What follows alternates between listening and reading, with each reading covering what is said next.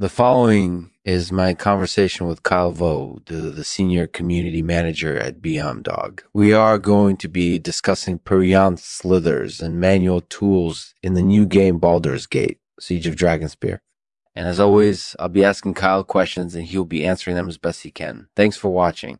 This episode is brought to you in partnership with Futilitarian Guild, the ultimate AI companion for your daily needs. Visit futilitarianguild.com to learn more and get a free trial today. Hey, get a free trial today.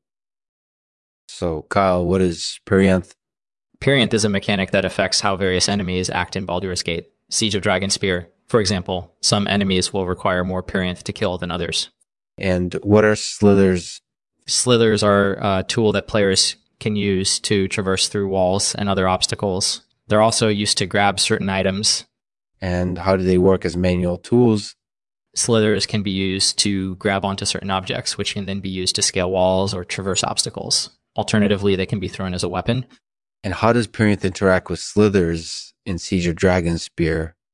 In Siege of Dragonspear, Perianth affects how much damage enemies deal when struck with a Slither. For example, an enemy with a high Perianth value will take more damage from a Slither attack than an enemy with a lower Perianth value. That's really interesting. So how do players use Slithers in the game? Slithers can be used in a variety of ways. For example, they can be thrown as weapons used to scale walls or traverse obstacles, or grabbed onto objects to scale them. That sounds like they're very versatile tools. What else can players do with Slithers?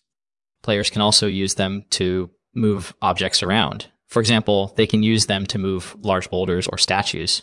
That sounds like they have a lot of potential uses. What kind of feedback has Beamdog received about Slithers and Perianth so far?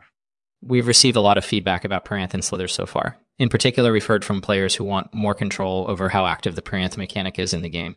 Some players want it to be less reactive, while others want it to be more reactive in response to player feedback. We're still working on balancing Perianth and Slithers so that they're fun and useful for players all around. That's really interesting stuff. So what's new in Baldur's Gate, Siege of Dragonspear? The biggest new addition in Siege of Dragonspear is Acrilan, one of the new pieces of content in the game. Acrilan is an artificial intelligence character that players can encounter while adventuring through the game.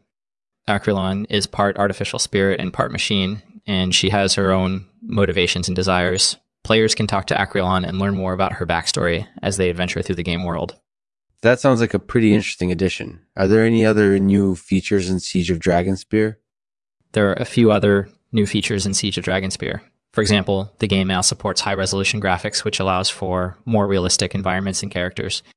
Additionally, the game now supports multiplayer gameplay for up to 8 players.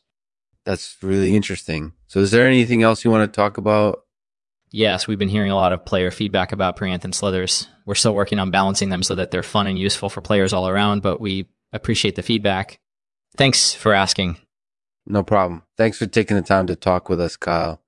No problem. Thanks for asking.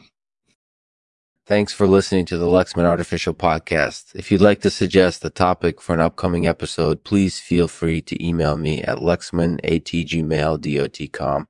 I look forward to hearing your suggestions. And to end this episode, I'll read a poem by Kyle Vogt titled Perianth.